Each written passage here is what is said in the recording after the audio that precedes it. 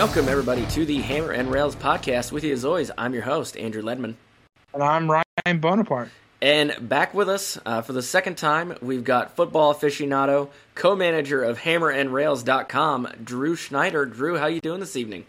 Oh, man, living that life down here in Georgia. It's been a little rainy, but otherwise, at least I'm not living in Kansas, where I'm sure it's like snowy and cold. Yeah. Been raining here in Maryland all day as well, so we've got that in common. So we got Drew here today because Purdue officially announced their football staff today. So, you know, a lot of these coaching hires had been teased or leaked or someone had written stories on them, but you never really know what's official until the school actually announces it.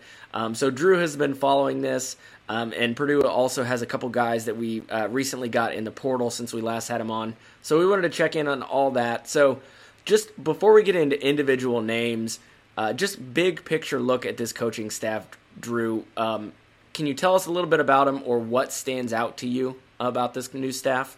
Sure, yeah, man. They're young dudes, young, hungry dudes. You're going to recognize a lot of names because they played recently college football.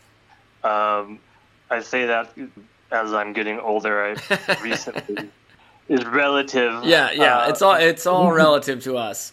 But real young staff. Should be dynamic recruiting. Very much a sort of Midwestern, Big 12 feel.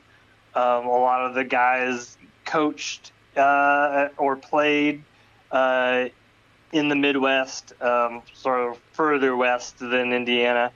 And so that's sort of an interesting look, cohesive.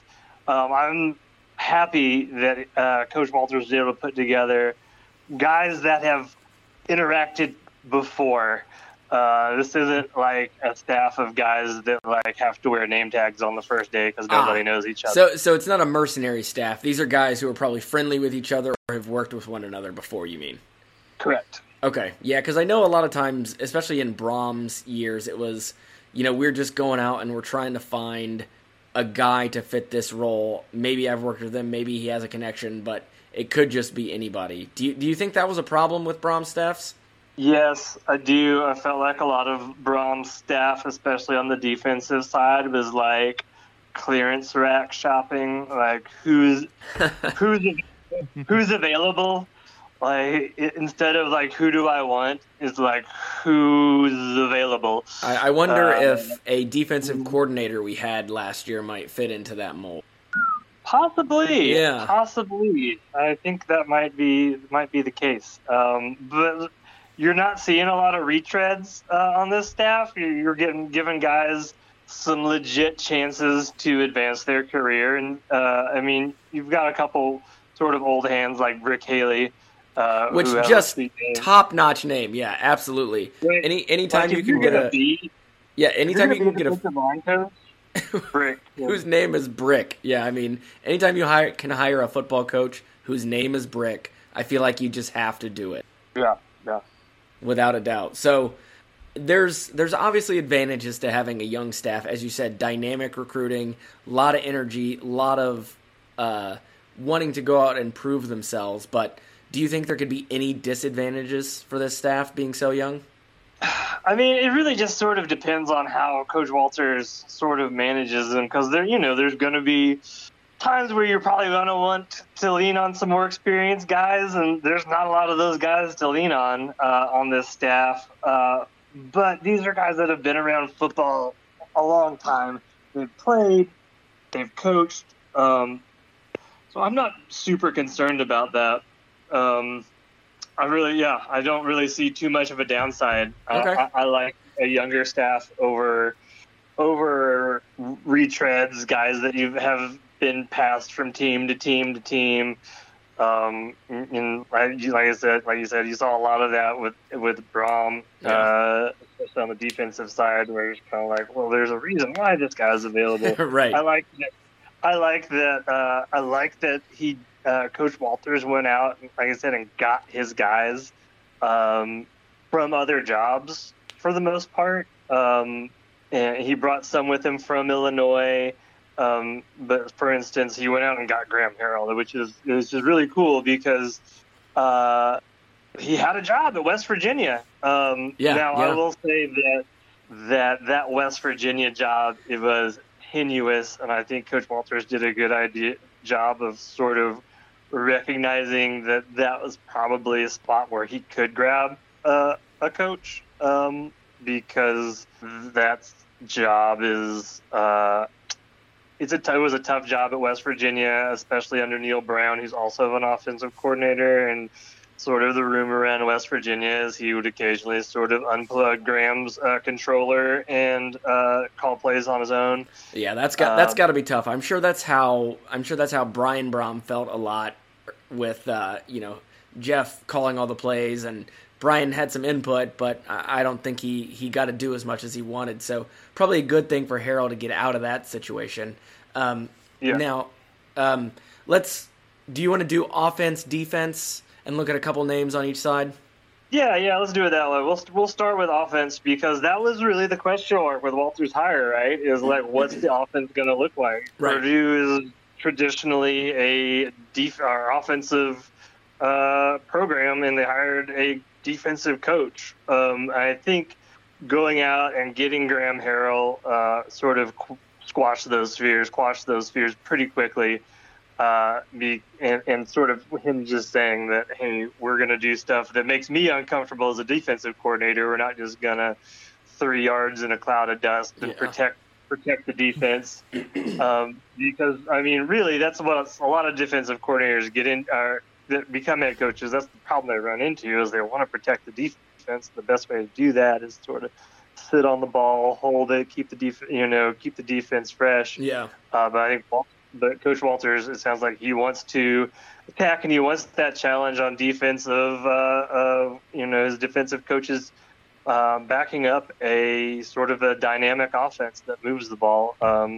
And I think that's pretty. I like that strategy a lot. It's kind of the opposite of the Kirk Ferentz approach at Iowa. I mean, Iowa's never been known for their offense. They're a defensive team.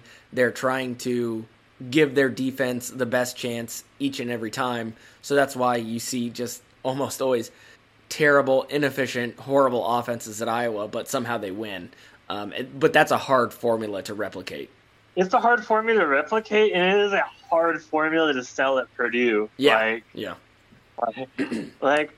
love the Purdue fans. I love y'all. Y'all are great. But y'all like exciting football. You're not maybe a fan base that's going to show up if the team's constantly scoring like 12, 13 points a game. No. And so keeping everybody a little energized, keeping that energy in the stadium with an exciting offense is, I think, the way to go. And I'm glad he decided to go that way, because it's like, oh, Brett Bielema is defensive coordinator. We all know what Brett Bielema likes to do, which is run the ball. Yeah. But I don't expect that to happen. So I guess the first guy, obviously, to talk about is the head guy in the offense, because it's his show now. It's Graham Harrell's show. Yeah. Like, I expect Coach Walters to have basic game plan input. Like, this is what we want to do in a sort of large macro scheme, but everything else is going to be on Coach Harrell. And so when you sort of look at his career, I think to get sort of closer to what you're going to see at Purdue, you're going to need to go back to like 2017, 2018 North Texas. I've got an article coming out tomorrow talking a little bit about that, where I'm starting to take a look at these guys a little bit closer. Because like I said, last year, Neil Brown, the sort of talk around the water coolers, he was a micromanager who the offense was some Graham Harrell, some Neil Brown. When things didn't go the right way, Brown would jump in. And then you look at what he did at USC under Clay Helton, who's another sort of offensive guy. That's what Clay Helton does. That's his background was offense. So that, I think, was probably more of a Helton-Harrell collab than strictly Graham Harrell's offense. Then you go to North Texas. Cecil Trell's also an offensive guy, but you sort of look at like the North Texas's 2017 and 2018, where the offense is just like cooking, and then Harrell leaves and North Texas offense just nosedives. So that sort of tells me that he probably had a good bit of input in that scheme, and that's probably closer to his true scheme. Now, I'm sure he's picked some stuff up along the way. Right, yeah. I'm sure it won't be a blueprint, just copy and paste from one school to another, but you think that's the best distillation of what he wants to do at Purdue, since he'll probably have the opportunity, as you said, to kind of take the reins. Yes, I think that's it. And what that's going to look like is a more balanced attack than what you're thinking, because everybody, you see Graham Harrell, and he played under Mike Leach, and he coached under Mike Leach. You just hear air raid this, air raid that. You talk about he's going to throw it 60 times a game, but that's not what that means. It is not what that means. Like in North Texas, he was averaging maybe 38 passes, 34 runs. He'd have a 4,000-yard passer in 2017 and like a 1,200-yard rusher. They play with some tempo. He's not the ideologue that Mike Leach was, where Mike Leach was going to run the air raid and it's going to be right. The pure distillation of the air raid. Harrell runs the ball more than you would anticipate from a traditional air raid coach. He runs the ball more than Jeff Brom. That's not hard to do. Not hard to do, and he's not afraid to win games. I would say he's probably more pragmatic in his play calling, where he's not going to just say it's the fourth quarter, we're up by 10 points, let's just keep throwing the ball. And so that was an exciting. I really like that as sort of the opening play by Walters. Like I said, to sort of get rid of that, what's the offense going to look like? We know what it's going to look like. It's going to be pass-based. You're going to see him spread the field. You're going to see them Purdue throw the ball wide to try to open the field up deep, which is sort of the tenet of the air raid offense, is you want to spread everything out horizontally, and that's going to open up some stuff vertically, just sort of create some more space. And again, another great recruiter. Harrell's, a charismatic dude who's played a lot of football, coached a lot of football, and saw his sort of first move was bringing in Hudson Card. Right. Yeah, and I know we talked about him when we had you on last time, so that's really good news to see that paying dividends almost immediately. So the rest of the offense. I'd also like to point out that even more is that everybody knows now that, oh my God, my brain is just totally shorted out. Brady Allen is coming back now too. Right. Yeah. So I feel like that definitely. I think Graham Harrell has a part in that too. Where, Good. He's a fun guy to play for. It's a fun offense to play in, and I think Allen is going to get a legit shot there too. So that's obviously the first play to start. The next guy I kind of want to talk about was people. So if you played NCAA football video games in the sort of late 90s, you probably added this guy in if you like to fill out the rosters with the actual names. Would be Lamar Conrad, who was recently announced because he played defensive back for Purdue from 96 to 99. Yeah, under Joe Tiller. Former walk-on. Under Joe Tiller, yeah. First walk-on at Purdue to be awarded a scholarship under Coach Tiller in 97. That's a pretty cool little factoid to have. Yeah. And 3-year starter. He's now going to be the running backs coach here at Purdue. So pretty cool for him to come back to Purdue like this. It must be a really great feeling for him. Yes, I can imagine. He was at Miami, Ohio, so this is a bit of a step up. Yeah, big upgrade for him. I like it. I think he's one of the few coaches on this staff, I was sort of saying before, that doesn't have a huge tie-in with Coach Walters. Most of the guys other guys on the staff, are familiar with him from either his time at Missouri or Illinois or in the Big 12. But Coach Conrad's a guy that I think people they got a lot of feedback from people around the program that said, bring this guy in.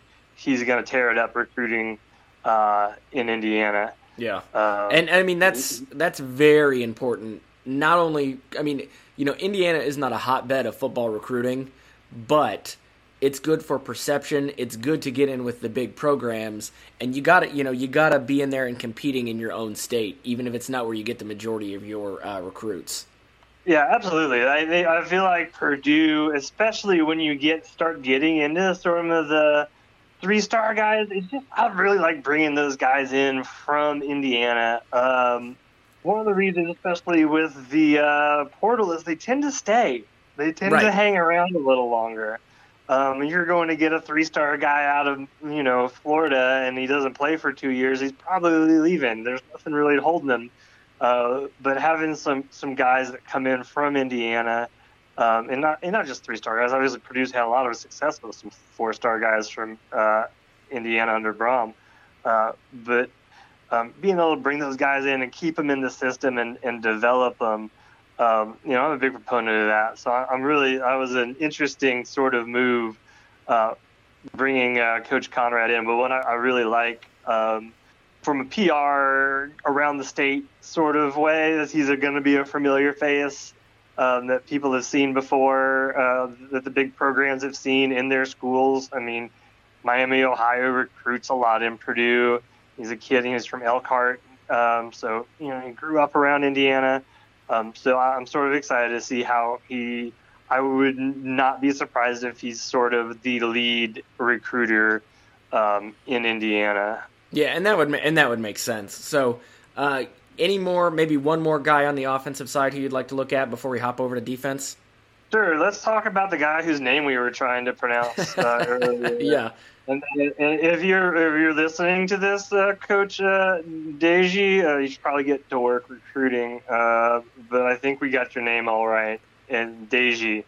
And I sort of want to talk about him. He's a really sort of cool because I remember him playing quarterback at Texas Tech, like Graham Harrell. So you've got 2 former prolific Texas Tech quarterbacks at Purdue now, which is interesting. And he's going to be the tight ends coach. He's coming over from Ole Miss, and then he's got also experience with Harrell from USC, where he was he coached at USC with Harrell. So I think that's definitely, he was a quality control guy there while Harrell was there. And again, another just young, sort of hungry guy who's going to be able to come out and do some recruiting. Texas is a big place for Purdue to draw talent from, and they've got the offensive coordinator and tight ends coach now with really solid backgrounds in the state of Texas. Yeah, which is huge. I mean, just huge, because the number of recruits in Texas just absolutely trumps what you can find in Indiana. So you have to recruit elsewhere. To have those connections in big states like Texas is huge. So we'd love to see that. Yeah, I mean, that's how Teller made his really did well in Texas, and that was a lot of those rosters, a lot of the sort of key components were from Texas, especially on some of the defenses, offenses, pretty much everywhere. I mean, obviously Drew Brees is from Texas, but I think that's going to be an interesting pickup for the Boilermakers there. So I really like those two recent announcements. Yeah. So looking at the defensive side of the ball, obviously I know on the last podcast we talked a bit about Kevin Kane coming over from Illinois, taking over as the defensive coordinator. So we don't really need to rehash his hire. But is there anyone who stands out to you on the defensive side of the staff now that that's been announced? Yeah, now that that's been announced,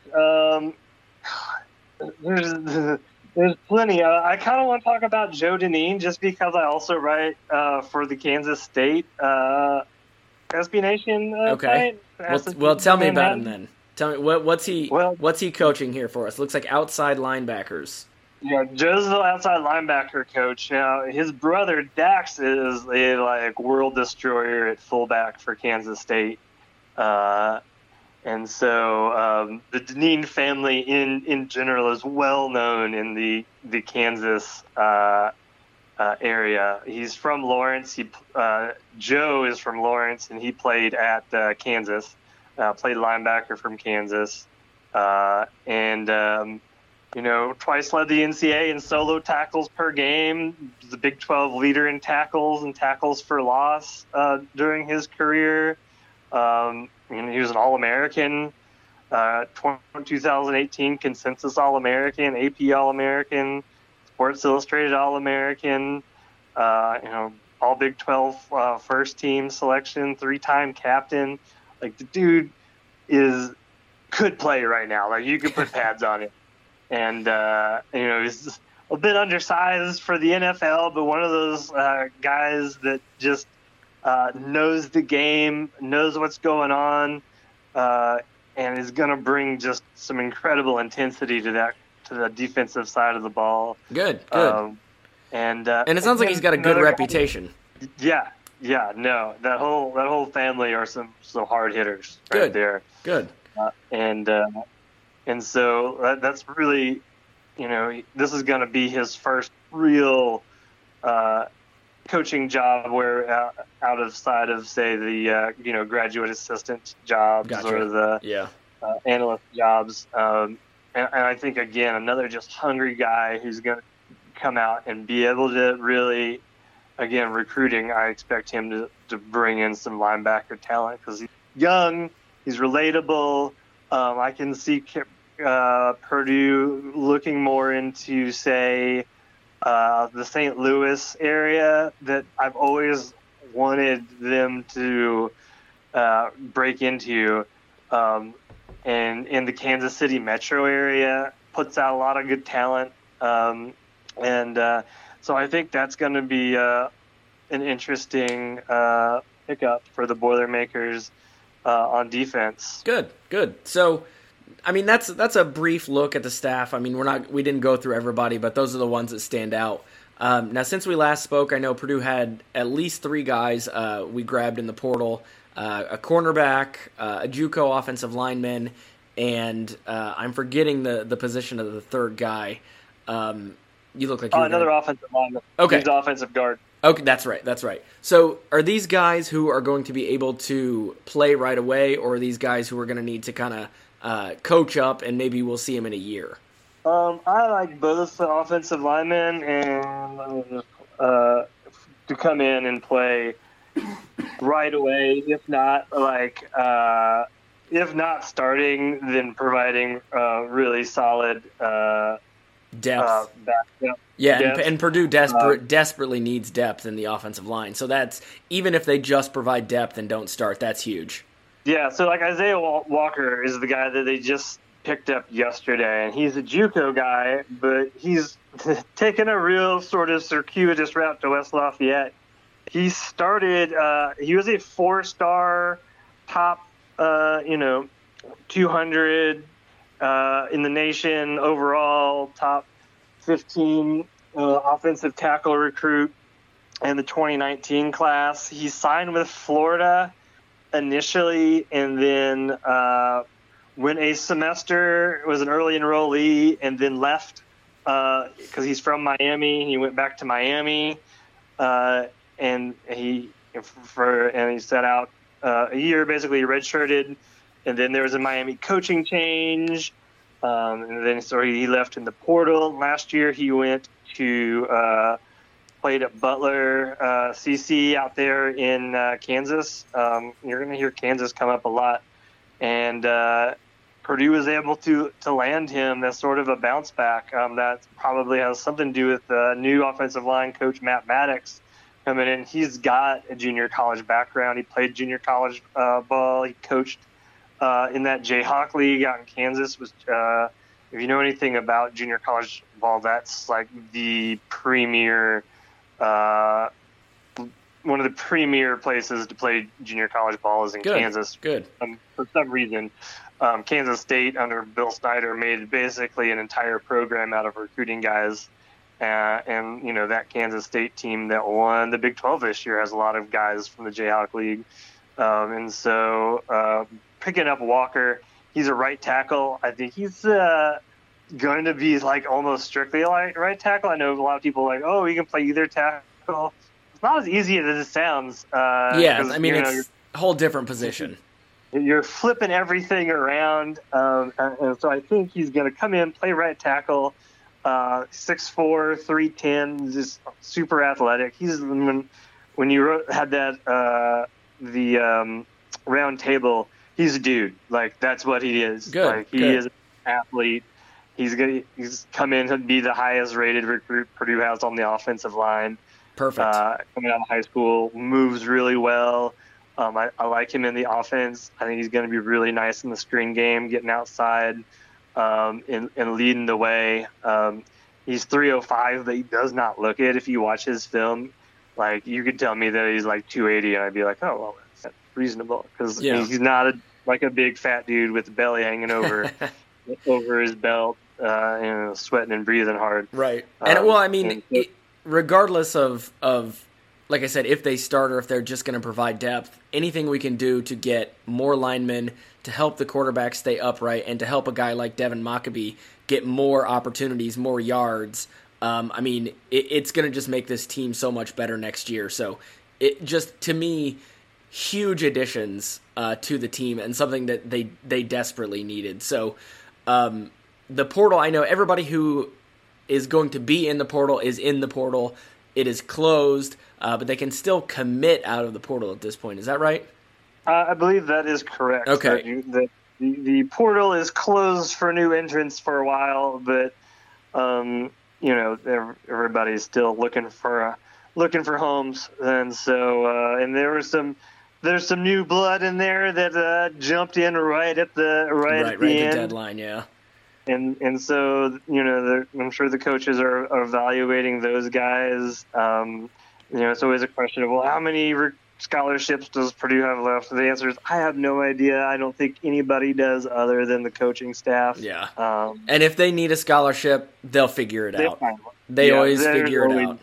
There's always the scholarships in the banana stand. That's right. Love the Arrested Development reference, and that is a perfect place to end this part of the podcast. We're going to take a break. And then we're going to talk about tomorrow's game. Well, I guess it'll be today when this comes out, against Michigan in Ann Arbor. We'll be right back. Hey, it's Kaylee Cuoco for Priceline. Ready to go to your happy place for a happy price? Well, why didn't you say so? Just download the Priceline app right now and save up to 60% on hotels. So whether it's Cousin Kevin's Kazoo Concert in Kansas City, go Kevin, or Becky's Bachelorette Bash in Bermuda, you never have to miss a trip ever again. So download the Priceline app today. Your savings are waiting. Go to your happy place for a happy price. Go to your happy price, Priceline. And we are back. So Drew has hopped off. He's got to go take care of some dogs and, a child that he has in his house. It's his child, no worries. But Ryan has stuck around with me, and he's going to talk about Purdue's game against Michigan. That is this Thursday. So if you're listening, that is going to be today in Ann Arbor. Ryan, what can you tell me about this Michigan team? They've been up and down. Purdue hasn't played them yet this season. Yeah, so they've played some good teams. They've played some not so good teams. Normally when they play those good teams, they don't fare very well. I believe I saw today they are 0-6 versus Quad 1 teams. Oof. Not great. No. So that's positive because Purdue would definitely be a Quad 1 team. Just throwing that out there. Right. And I understand Michigan has a guy who might not play. He's questionable for today's game. Can you tell me who that is and what that would mean for them? Yeah, that is the coach's son, Jet Howard. He actually has two sons on the team, Jet and Jace. But Jet Howard is one of their starting guards. He looks like he may not be able to go with an ankle injury. And if he does, that's a pretty big blow to Michigan. He is their second leading scorer, and he puts up about 15 points a game, 30 minutes a game. So he's pretty relied on. Yeah. So that sounds like it would be really, really huge for Purdue. Mm-hmm. But of course, Michigan has Hunter Dickinson, everyone's favorite Big Ten player. So how has he done this year? Because I know he tends to have monster games hitting the 3 against Purdue. Yeah, so he has about 18 points a game this year. So his scoring is still up there. He's tops on the team. He's shooting 40% from beyond the arc this season. Man. But he's not shooting over a guy that's 7'4". True. But he did pretty well against us last year from 3. He has. He did. Yeah, but a lot of the time he is a low post threat, and personally, I think Zach Edey has come so much further in the past season that he could all but eliminate that inside post move. Yeah, and Edey's defense is so much better than it was last year. So while you can look at last year's game and the way he guarded Dickinson as maybe, how it'll play out this year, but I think you have to remember that Edey just looks so much better on both ends of the floor this year. Right, and I say he made 40% of his threes this season. He's only taken 25. Yeah, so that's fair. It's not like he's shooting at an unusually high clip. That's good context. I appreciate that. Mm-hmm. I appreciate that. So 57% from the floor still for Dickinson. Yeah, that's pretty good. So who else? Who else does Purdue need to worry about? So I think the other person you probably worry about is Kobe Buffkin. Fun name. He is Kobe Buffkin. What a guy. So he is their third best scorer. He's also one of their guards, and you might see him get the ball more at the wing with Jet Howard if he doesn't play. So look for his role to increase, and you like to see that another guard for Michigan, Doug McDaniel. He's the guy who's going to be carrying the ball up. They're going to be their point. And he's only 5'11". So yeah, not a big guy. Braden Smith will not be at a disadvantage if he's guarding Doug McDaniel. So that is very positive news. Right. Just because last time at Maryland, it looked like the tall and long guards were giving them fits. So Michigan may have a little bit more of an issue with that. Yeah. So, I mean, as you said, Michigan has not done well against Quad 1 opponents this year, and Purdue obviously will be a Quad 1 opponent, currently ranked number 1 in the country. So, how do you feel overall about this game? Because I'll be honest, the fact that it is on the road does worry me a little bit. There's nothing like playing Ann Arbor when there's a snowstorm going on. I mean, that's just how does that happen every year? But I don't know. There's no shortened schedule or expedited schedule this season because of COVID. That's not an issue. And just looking to what makes Purdue what their strengths are this season, Michigan is somewhat long as a roster, but they're not incredibly long. So that's a positive where if Purdue can just get past the pressures, we've seen those are the games they struggle, is when teams are just long, put a lot of pressure on them and switch stuff. Yeah. That doesn't seem to be too much of the MO for Michigan. They don't force turnovers that much. I want to say they keep it to under 20 or not under 20, under 10 a game, somewhere around there. I mean, they are not forcing turnovers, but they're also not giving the ball up either. So if you're looking into a slugfest, you're just going to keep the ball, okay, but they're not going to press you like other teams in the Big Ten will. Which is, I think, a good thing for Purdue. We've handled the press much better this year, but as we talked about in our last episode, the way Maryland put that pressure on Purdue, it really, really forced the offense to struggle, especially, even getting across the timeline and then having not enough time to set up their offense. So I think if Michigan is not going to press us, not going to put that pressure on at full court, I think it leans in Purdue's favor there. So anything else about this Michigan squad that stands out or you want to mention?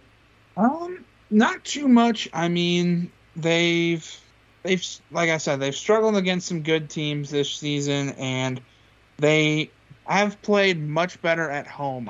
I mean, on the road, their last 3 road games, they've lost. Their last 5 home Big Ten games, they have won. So Ann Arbor's never an easy place to go to and win. Right. But it is possible. Yeah. They only beat Minnesota by 4 at home last week. Let's hope we get that same effort from Michigan in this game. Exactly. Yeah. So, I got one question for you about this game, and then I think that's enough for us tonight. Do we think Juwan Howard tries to slap Matt Painter in the head? No, because everybody loves Matt Painter.